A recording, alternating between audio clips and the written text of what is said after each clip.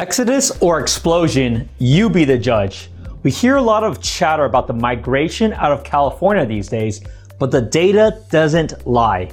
January 2021, home sales in the state were at the highest since 2009. Why is that? Let's take a closer look.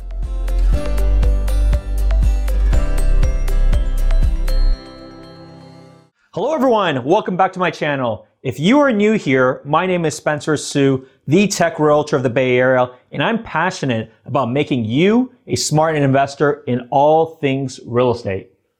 2021 is turning out to be one of the most exceptional years for real estate, especially in the Bay Area. Some of this can be attributed to the multitude of well-paid engineers and tech professionals that have immigration statuses that were unknown with the previous administration. With the transition into the Biden presidency, there is greater confidence that immigration statuses will be easier to obtain and people are more willing to invest in the long term. Over the last few years, willing buyers have saved in anticipation of entering the real estate market. With another $1.9 trillion stimulus plan in the works, bringing the grand total to upwards of $5.5 trillion, inflation is likely on the horizon. With this in mind, many are looking to real estate as the prime investment opportunity.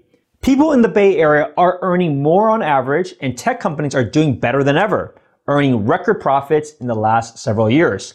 Combine this with IPOs and SPAC lockouts, this influx of capital will flow into the local Bay Area market, pushing it up even further. On top of everything else, inventory is very tight. New construction homes have sold out a year faster than expected. Waitlists can extend out for months in most cases, if not even a year out in places like Tracy.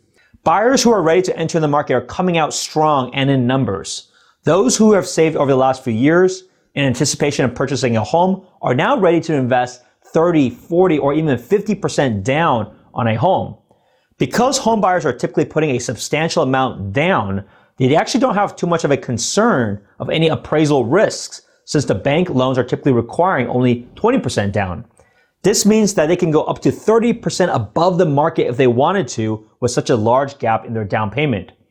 Record low interest rates also drive buyers to invest now and take advantage of the current market. However, do be cautious as interest rates have increased over the last several weeks and is likely to continue to be the case moving forward. This is the one area that may slow down the market. Last but not least, people always ask me, should we wait until the market cools down? The challenge with this mentality is that who knows when the market cools down and what will prices look like then? While the increases have been fast to start off the year, these are stepping stones that get adjusted every month. Think about this.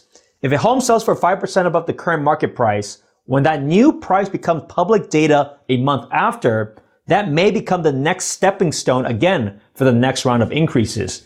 Keep this in mind as you think about timing a market, which is quite frankly impossible to do. If the home looks good and your finances are right, do what you feel is comfortable. This year alone, I have already helped 12 families find the perfect home that not only suits everything they're looking for, but is also an unbeatable investment for their future. If any of this sounds daunting to you, though, I get it. That's completely normal, especially in this hyper-competitive environment. However, let me help you make the process easy for you.